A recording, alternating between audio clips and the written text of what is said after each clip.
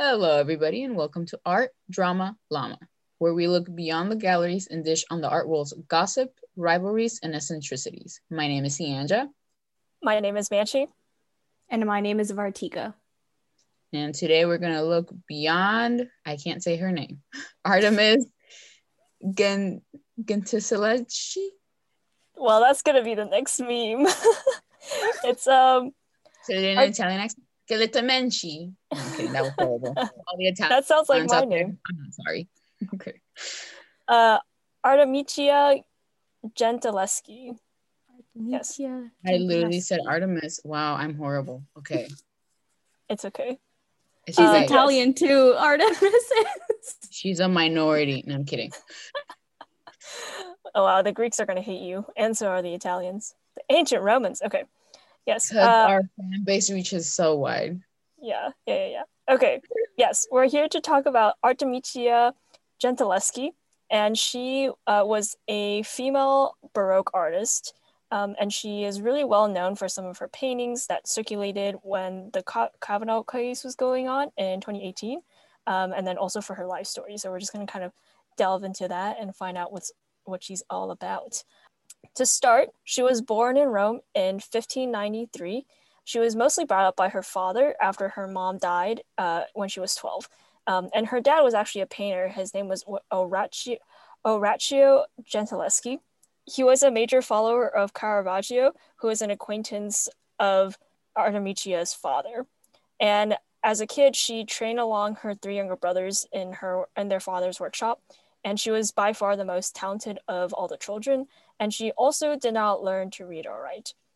So that is her early life. And then at age 17, there was an artist by the name Agostino Tassi who was coming by and working with her dad on artwork. And he raped her, basically. So one day she was painting in her house, and then he just came in, pushed all of the brushes and paint aside, like threw her on the table and pressed her handkerchief against her face and neck to keep her from screaming, and then raped her. And then her dad was really upset about this, and so took Agostino to court. And the trial happened in 1612, and Artemisia was subject to grueling questioning and torture. And the torture was so that the court could determine whether or not she was lying. And what they would do is tie a cord around her fingers and tightened as she said her testimony to make sure she's not lying. And this was called Sibeli. How does that prove whether you're lying or not? I guess the idea is like, oh, if you're in so much pain, there's no way you would lie. It's a bit of a quack like methodology, kind of like when they used to throw the witches, the Salem quote witches, into the river to see if they would float or not, to test whether or not they were witches. So yeah, I think it's a bit of like a quack methodology, but it's what they used to do. Yeah. Well, props to her dad though, for the time. Yeah, we could talk a little bit more about the case, but so Tassi was found guilty, but his punishment was never enforced. But he did flee Rome and was kind of living as an exile after that. The case itself, you can actually read all the testimonies and the details in the Roman court. Like all of those documentations are still maintained to this day. So there's actually a lot of information revolving around this, and can read her testimony and everything. And there's like actually different interpretations of the testimony. So we were talking about her dad and how like, oh wow, can't believe he actually took Agostino to court for real. You know, like that didn't seem like it happened in the time. But a lot of historian interpretation is because he was upset. It was really because he was upset that Agostino had promised to marry Artemisia and then he didn't. And so that's like kind of the real reason, because he besmirched her reputation. Okay. And then yes. He'll get half a dad award. Yeah, half a dad award. Yeah. But also the other interpretation of Artemisia's like reaction and in her testimony is that she seemed like she was much more offended that he besmirched her reputation and didn't marry her than the fact that she was actually being insulted. Like, and like some people frame it kind of in the context of the time where it was like the assault itself was like not a big deal, but more like the social standing and how it changes your reputation. was something that was much more important to them. And so so some people interpret her testimony to seem like she's a lot more upset about like he just didn't marry her and besmirched her than she actually was about the assault on her body. Okay, I guess you were expected to be assaulted at some point then. Yeah, but those are just like historian interpretations. Okay. Yeah, and then of course so Artemisia became famous kind of modern times because she painted really powerful works of women taking agency against their predators or like males looking at them and things like, and stories along those lines. Right. And a lot of people see it clearly this did affect her then. Yeah, I mean, it obviously did have an effect. Yeah, it did have an effect for sure, but something that now modern art historians want us to pull away from is looking through at all of her work through the lenses of like her rape, and not let this be her defining, like everything she painted was about this one life event, but rather looking at her from a more holistic point of view. And that's kind of like what I also wanted to take the angle of today as well. Of course, the rape is a huge thing that happened to her, and it is going to color how she decides to paint and what she wants to paint. But also there's such a vibrant character behind all of it that I think is worth highlighting. And so, yeah. So that's the first half of her life. And the second half of her life is where I found like a lot of it to be very interesting, in my opinion. She was actually quickly married to her new husband, Pier Antonio Stereteschi. And there's evidence to show that the contract was actually drawn up well before the rape trial was concluded. So that some people used to think that the marriage was kind of like a really quick solution after the rape trial wasn't concluded successfully, or when the rape trial didn't end with Agostino and Artemisia marrying. They were like, oh, he's just like, Stereteschi is just like stopgap solution so she could get married and like regain her reputation. But there's evidence to show that actually the marriage contract was in play long before the rape trial was concluded. So a lot of historians think it's because her dad thought, Artemisia's dad thought that Stereteschi was a better fit because he's actually from Florence. And one of Artemisia's dad's long-standing plans was to establish Artemisia and the rest of the family in Florence and in the Medici court. And for people who might not be familiar with history and art history, like the Medicis were so powerful and commissioned a lot of art. And so any artist would want to go there and earn some money. Right. So this is a quick plug. Please commission your artists. You are making a very long line of supporting artists. Clearly the Renaissance didn't. So go support your little Twitter artists. Yeah, be a patron. Oh my gosh. Wink, wink. Quick plug. Yeah, be a patron. What exactly is our Patreon? Yeah, you can find us at Art Drama Llama. At patreon.com? At patreon.com. Okay. Become a llama today. And what are our tiers? Oh, that's a great question. We have baby llama, we have teenage llama, and then we have adult llama. And then maybe we'll have a special tier. A grandparent llama. We shall see. Okay. Okay. Yes, so after Artemisia married Stereteschi, they moved to Florence in the beginning of 1613. And that's also when she learned how to read and write. And the marriage contract in Florence actually shows that Artemisia had a 1,000 gold scudi dowry, which was well above artisan levels at that time, and that Pier Antonio could only borrow money from the dowry to establish an apothecary or some other business, and in order for him to borrow the money, it required Artemisia's express and voluntary consent. And this, along with other letters, has shown that she was really the one in charge of their family finances and really the one driving the relationship. And the contract also grants her Florentine citizenship, which is really valuable because then she can be part of the Medici court if she was chosen to be. So when you say citizenship, that means because Italy was still divided into city-states at that point? Yes. Okay. Yeah. Okay. Not to interrupt again, but I just finished this documentary called Capital, and they basically discuss how the wealthy stay wealthy. And you reading this to me, I'm like, oh my gosh, like rich people practices have been going on to stay in wealth. Yeah. Like all I'm hearing is business, business, business. I know you went through a traumatic experience, daughter, but like business, business, business. Yeah, it's true. Yeah, but I mean, it's kind of how you get your life back on track, you know? Yeah. You know what? Pick yourself up. I would want security too. Yeah. Okay.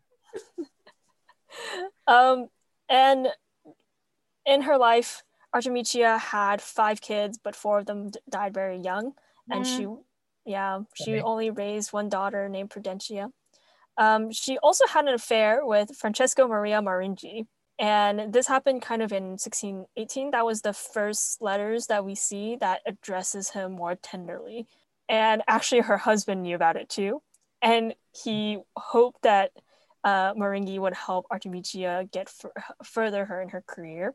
And so he actually wrote to Maringhi apologizing that Artemisia could not write to him herself because their house was so full with cardinals and princes, and that she was so busy that she forgets to eat. Wait, so who wrote the letters for her then? Did he write the letters? Yeah. So when Artemisia got so busy, her husband would write to her lover and say like, hey, sorry she couldn't write. Bay is like super busy with all these fancy people. Wow, what a awkward. Yeah, well, I mean, I think they had a unique marriage, and they actually separated a little bit later on and went their separate ways. So how old is she at this point? This is 1618, so she would be around like mid-20s, late 20s. 25. What am I doing with my life then? We're getting closer to that age. Why are you not established as a court? Like, why don't you have a patron? Why don't you have a patron? Give me a minute. We got it. Because I don't know. I didn't have a wealthy father looking after my art career. Yeah, it's true. In a wealthy marriage. One day, though. Okay. Back to Artemisia. And okay, so this should be an indicator to us that Artemisia was actually doing very well art-wise, because her house was being filled with princes and cardinals. And so she was actually a pretty... Yeah, this was actually true. Like, she was actually a very successful artist during her own time. Her husband wasn't trying to gas her up to her lover? No. No. My wife. He was being legit. Okay. He wasn't helping wingman her. All right. You know what? Power to her that you don't even need like lies. Yeah. And you just are a badass, you know? Yeah, Artemisia, I see you, girl. So she was really well known, and in fact in the late 1930s she went to England to paint for Charles I's court. Her dad was actually a court painter there, and people think it's because he was feeling ill that he called on her to help him out with the work he was doing, and he died a couple months after she arrived, so that's kind of further evidence to support that. But she painted the ceiling in the Queen's Great Hall, even though it hasn't been directly attributed to her. And she stayed in London a while after the job was done. And she also painted one of her most famous self-portraits there, which is called Self-Portrait as the Allegory of Painting, or La Pittura. And we'll talk about this painting a little bit more after we wrap up the other facts about Artemisia. And then she went back to Naples and started a successful workshop in the 1640s. And, you know, her work has been said to be in the collections of several like Italian royal families at the time, and the Spanish crown. So she was like a very well-known painter. People were definitely chasing after her, and people have made comparisons to she was like as famous as Van Dyck and Rubens during her life. We have letters from her patrons, and it ranges from people like Casciano del Pozzo, who is antiques collector, the astronomer Galileo, and a Sicilian collector, Antonio Ruffo. So really well known during her time when she was alive. Yeah, so we can talk about some of her art. She was a really important second generation proponent of Caravaggio's dramatic realism and as well as his tenebrism, which is really saying that she was really good at doing dramatic paintings, the difference between the lighting in the background and the foreground. And so she was really good at doing that, and she was probably like one of the most well-known like Caravaggio followers to do it, to replicate his style. That technique is called chiaroscuro, right? Yes, that is correct. It's yeah, like Manchi was describing, it's where it's like super dark, but then also there's this like one spot where it's kind of lit up. There's filter. Yeah, a special filter, for Baroque art. Yes. Yeah. And speaking of her art style, we can talk about some of her artwork. And one of her most famous pieces is of Susanna. And she painted this when she was 17. And it is widely regarded as like the first time a sexual predation is depicted from the view of the predated. And since it was painted at around the same time as her rape, we can probably see it through that context. So Susanna, in the painting Susanna and the Elders, it shows Susanna being in a lot of pain as two men kind of look on to her. As we mentioned, this is kind of like the first time when you see the woman being so uncomfortable in kind of like a sexual assault situation. Yeah, it really looks like whenever you're walking by on the street and those like random guys are just like, they just turn around and like stare at you like, oh. Yeah. If you look up Artemisia Gentileschi Susanna, you'll see it's like the first picture that pops up. Just these two guys like looking kind of down at this woman who's leaning away. Yeah, and she's fully naked as well. So that's one of the first paintings where you really see like the woman actually looking really uncomfortable in the scenario. Most of the time, they either don't register that somebody is peering in, or they just have a very serene face. So that painting is really well known for that. I'm imagining this might have been a common occurrence then, right? Being sexually assaulted. I was gonna say peep that, but anyway. So this one is a specific story in the Book of Susanna, which is like a biblical book for a lot of Catholics, but not Protestants. So this painting gets painted a lot. I don't know if we can make the direct correlation that there was a lot of voyeurism in the past because of these paintings. All right. I think what we can say though is like the men obviously didn't think that this was like a direct invasion of a woman's privacy, and instead would not paint the woman being so uncomfortable. So this is probably sorry. No, go ahead. I was gonna say, so this is probably one of the ones that is very heavily influenced by her rape. Yeah, and it was drawn like very closely in that time. Yeah, the second one of her of her famous paintings is called Judith beheading Holofernes. And this was also a really famous scene that was commonly depicted in Renaissance and Baroque art. And essentially the story of Judith and Holofernes comes from the Book of Judith, which is another book from another Christian book that is considered canon Christian literature by many Catholics, but not by Protestants. And essentially the story goes is that Holofernes is a Syrian general who is about to take over Judith's town. And Judith is a widow, and she is able to seduce him, go into his tent, and then she beheads him, and his head is carried out in a basket. And normally the head is being carried out by like an older maidservant who is helping Judith. And Artemisia painted this when she first moved to Florence. And it is one of the more, I think, stunning pictures of the scene, mostly because, again, of the way she depicts the woman. And in her painting, she shows Judith beheading Holofernes. Literally, like the sword is halfway through his neck. There's blood splattering onto Judith's dress, and also Judith's maid, who is there and helping Judith hold down Holofernes.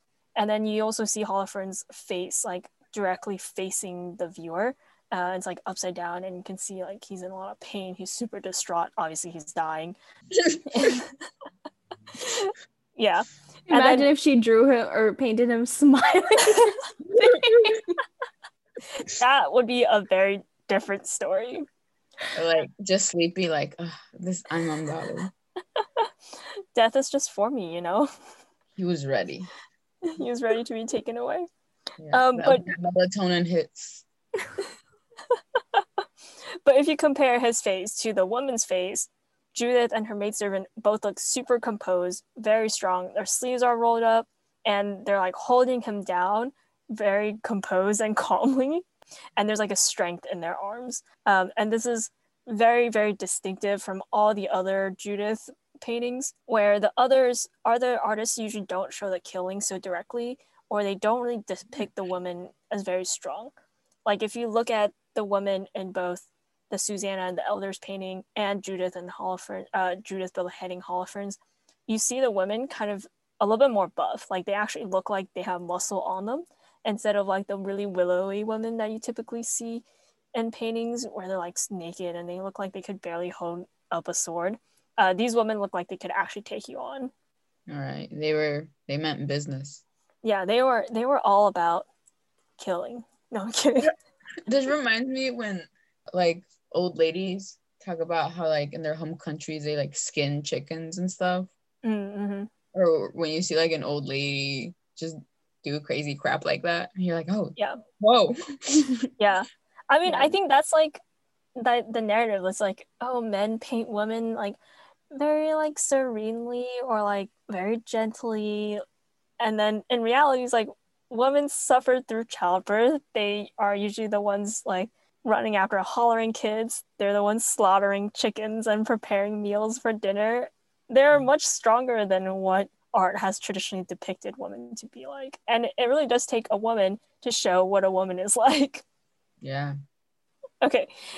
So both of these paintings kind of seem like they're a little bit from the perspective of her rape, right? Like, oh, the first one is like showing a woman who's very uncomfortable in a sexual assault condition scenario.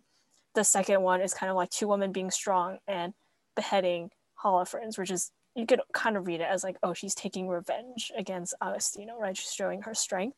But also we have to like think about all the other paintings that she has done and see it from the perspective of, or see her work through the lens of her personality and not necessarily just one major life event that has happened to her. And I think we can circle back to her self-portrait that she did in London. Again, self-portrait as the allegory of painting, or La Pittura. And this is actually an allegory that a lot of painters painted at the same time. And usually the allegory is always a female. And in Artemisia's case, she is also female, but has a very striking resemblance to Artemisia. And this is actually a very interesting part as well. Artemisia didn't like to use models because she thought they were prissy and expensive. So she ended up painting a lot of her own features into all of the paintings. So whenever you look at a Judith or a Cleopatra or Susanna that she painted, they have a very striking resemblance to her, which is really empowering. You think about it, right? You put yourself in the narrative of all of these women. I don't think she did it necessarily for that stamp, but like if you think about it from our own, like for our own lessons and takeaways, it's like, oh, we stand on the shoulders of all these other powerful women that have come before us and their stories. But the other reason why people think she painted herself into all those paintings was because it's a bit like a Rembrandt, where it's helping with her marketing, and she has her face in every painting. So that looks like her. Oh, must be a Artemisia kind of picture. Yeah. Well, it's kind of like weird comparison, but it's kind of like, this is like advice from like the 2000s, when girls are like, I want this guy to like me, but like I want him to like ask me and like me and like all this crap, and then they're like, you know what you should do? Just be wherever he's at. That way he always sees you, so you're like on his mind. Yeah. Self-marketing. Exactly. Yeah. That's what like ads are for, right? Just be where your customers are, so they always think of you. Yeah. Wow. It's an effective strategy. But back to her self-portrait as the allegory of painting. Again, this is very strikingly different from all of the other artists' renditions, and that she kind of takes it a step further because she's like not representing herself as an allegory, but she actually is the allegory itself. And her pose is so much more dynamic than any of the other paintings about this topic. And her arm is raised with a paintbrush. She's bending forward like she's about to paint. She has messy hair, an apron tied around. Her sleeves are rolled up. She's looking directly at the canvas in front of her in the painting, with her brush and palette ready, instead of looking out of the frame. So the painting itself is just like a very like dynamic rendition of what it will look like if Artemisia was painting. And when you look at it, you're like, wow, she looks like she's like ready to go. She's ready to go. She's like really into painting, obviously really passionate about her craft. And I think this also shows a lot of her own personality, right? She was just like she just like loved painting. She was passionate about art. This is what she wanted to do. This is what she was. She was a painter, and she could get down and dirty and do it, you know? Like it was not like a lofty exercise of meditation. It was something that she did, and you know, it takes like blood, tears, and sweat to do it. Snap, snap, snaps. The other thing is, I think we can also look at Artemisia and see, like, she was obviously a very passionate woman, right? She like had an affair on the side and whatever. And I think nothing is more, you know, representative of this than her painting called Mary Magdalene in Ecstasy. And it looks like Mary Magdalene is praying.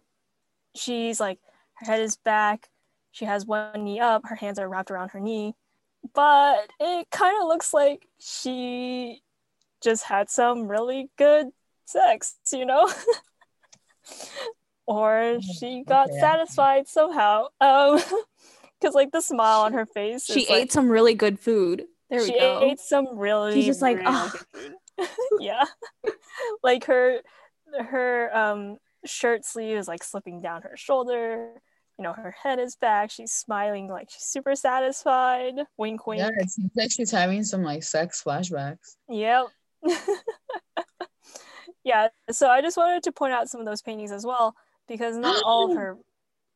Yes? Sorry, I just had like, I don't know if I should call it a dark thought, because, you know, sex positivity. But I'm looking at this painting, and at first it looks like she's holding her knee. Like, I don't know how to, like, if you're like bringing your knee up, like, oh yeah, sex flashbacks. I'm like, what if that's not a knee? That's a fucking head. You know, new art interpretation. It could be. I mean, look at the smile. You cannot tell me she's not experiencing some good times right now. She's vibing. I wouldn't call that a smile. I would call that like a concentration like line. Like her mouth is like, I don't know how to describe it. It's just a line, but there's force there. So she's concentrating on the moment. She's getting her big O. Yeah. Something is happening. Something is happening. All right, Artemisia, a little tongue-in-cheek, I see. Yeah, so this is what I also wanted to focus on. Like, she did suffer from like a really major. That's such a dramatic gasp. I'm sorry. It's okay. Yeah, like it's important to like focus on Artemisia's work and not only see it through the context of rape, but also see it through her personality, right? Like she is a woman who loved to paint and had really high ambitions. She was very passionate about things, and she was a mother as well. Like all of those things are major facets of her life and personality, and those are all major events that affect how her work is being portrayed, right? Or what she wants to paint. So I think it's important to also take that angle and see her more as a well-rounded human being than through the lens of one specific event in her life. So we just discussed like how she should be looked at more holistically rather than just through that one major life event. So what's her legacy then? Yeah. like overall. Yeah. How come we as art historian or as art history students have never really learned about her, right? So after she died, she was not as well known as when she was alive. And people think it could be because of her gender, but also the fact that the art movement went towards classicism after she passed away. And so there was not as much focus on like the dramatic realism that Caravaggio was working on. And it was reevaluated in the later 20th century. And she has been somewhat considered as one of the most important Baroque painters because she was just absolutely amazing at dramatic realism. Like after Caravaggio, there's really no one else besides Artemisia who's doing it at the same level. But some art historians also caution against overstating her place in the Baroque pantheon because she didn't really develop her own style like she was Caravaggio's follower. But I would say that the way she depicts all the biblical scenes or the stories of women is something that is so important because it offers a different perspective than the male canon that is painted over and over again, right? Like Judith and Holofernes has been painted by so many different artists and kind of in the same style. And Artemisia is like the first one to depict it in from a female's perspective and showing these women to be so strong and tough and actually doing the act of the beheading, whereas most of the other artists just skirt around it. Yeah, and it seems like such a big thing because she's a female artist in the 1600s. Like, yeah.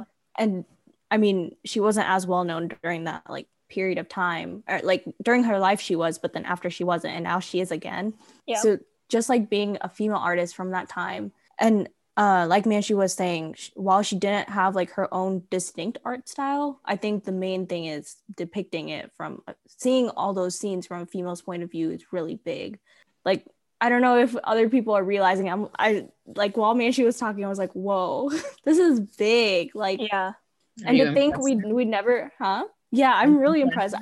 Like, to think we never really learned her name. We learned about Judith beheading Holofernes, like that painting. I remember learning in school, but I literally didn't know her name before. Yeah. I just knew it was that's the name of the painting. It's in Caravaggio style, and then it's like Baroque or Renaissance. That's all I knew. Yeah, it is. I also think it's interesting that she didn't let herself be pigeonholed. Mm-hmm. Like even through death, her work speaks for her. Because I feel that like aside from her like assault, if you're a woman, if something tragic happens to you, I feel like the public kind of pigeonholes you to that tragic event. Yeah. They don't really see the rest of your life or like your life before then. Mm-hmm. Right. And I think we should also give major props to the art historians as well who are researching her, because they are the ones who like really also push for the narrative that she is much more than just the assault, like to be careful not to read all of her work from that one angle. For like all the resources that I was looking into about Artemisia, I would say all the art historians were advocating for her life or to read her paintings from different angles than just the one of her assault. So I think she herself obviously painted very strongly from a lot of different or painted very strongly about a lot of different things, but also the art historians today are aware enough about, you know, how humans easily pigeonhole somebody into a specific theme, and they're really aware of that and really trying to make sure that we see her from all of these different angles. Since we have so much information about her, we have letters that she wrote, we have obviously court documentation about the happenings in her life. So all of these also lend her a voice. Snap, snap, snaps again. Yeah. Yeah. I am just so absolutely wowed by Artemisia. I think she's an amazing artist. Like, I think in all the time I've looked at art, I don't think I've really seen women being depicted like this in like some of the older styles, where they're just like so strong and seem so, you know, composed, but also like, I don't want to say stubborn, but just like very strong in their stance. I keep using the word strong, and I want to use different synonyms for it. But that's what they are. They're just like strong women in these paintings, and I think it's just so rare that you see them. Yeah, and by strong, like they look strong physically, but then also what they're doing in the painting itself. Like, just I keep talking about Judith beheading Holofernes. Is it Holofernes or Holofernes? I keep saying Hall of Hermes. But that painting, yeah, their arms definitely look like they're again using Manchi's word, they look strong, but then also just the act of beheading itself, like a woman beheading a man. Yeah. So key takeaway, Artemisia was a badass bitch, and no one can take that away from her. And that should fill you with ecstasy. It's just so Artemisia. I was going to say, what's the... Yeah. It's just so Artemisia. Yeah. No, that's so Artemisia. That's so Artemisia. Get your catchphrase right. Yeah. We don't need to be no strong independent woman. We just need to be Artemisias. That's what we should go with. Whenever we do something strong and independent, we can just be like, that's so Artemisia. Right. Be more like Artemisia Gentileschi. I feel like Sonia is being less and less convinced. She's just like, Yeah. The quotes aren't working. No, I don't want to ruin her vibe. I'm all right. But before we close it off, I have one quote from Artemisia as she was justifying the high price of one of her paintings to the collector Ruffo in 1648. What's that? To all the commissioners out there, listen to this. And this is for the fact that, like Tika mentioned, there were not a lot of women artists in the 1600s. And she constantly had to face an uphill battle. There were some, but she had to face an uphill battle, of course, of being compared to her male peers and trying to sell paintings and convince people that she was capable of painting to that level, right? So this is a quote from her to justify the high price for her painting to a collector Ruffo in 1648. And she says, "With me, your illustrious lordship will not lose, and you will find the spirit of Caesar in the soul of a woman." And I really like that. Whoa, I was gonna say that's strong. That's so Artemisia. That's powerful. But yeah, the spirit of Caesar in the soul of a woman, because you typically see Caesar depicted as a very strong, again, that word strong. He's very powerful and yes, strong. He was just, I mean, if you look at Roman history, he's just very prominent. Like, you might not know other Roman leaders, but you'll definitely know Caesar. So. Yeah. I like the fact that she's saying that, like, women are conquerors, we are history makers as well, as much as any man is. Yeah, and I was saying like the driving force. Well, more men have been figureheads. Yep. You might not think about it, but yeah. All right. Well, with that, if you have any stories you would like us to cover, email us at artdramalama@gmail.com. Follow us on Facebook, Twitter, and Instagram at artdramalama. And lastly, thank you for joining us and hope we can continue looking beyond the galleries with y'all next time. Bye, llamas. Bye. Bye, guys.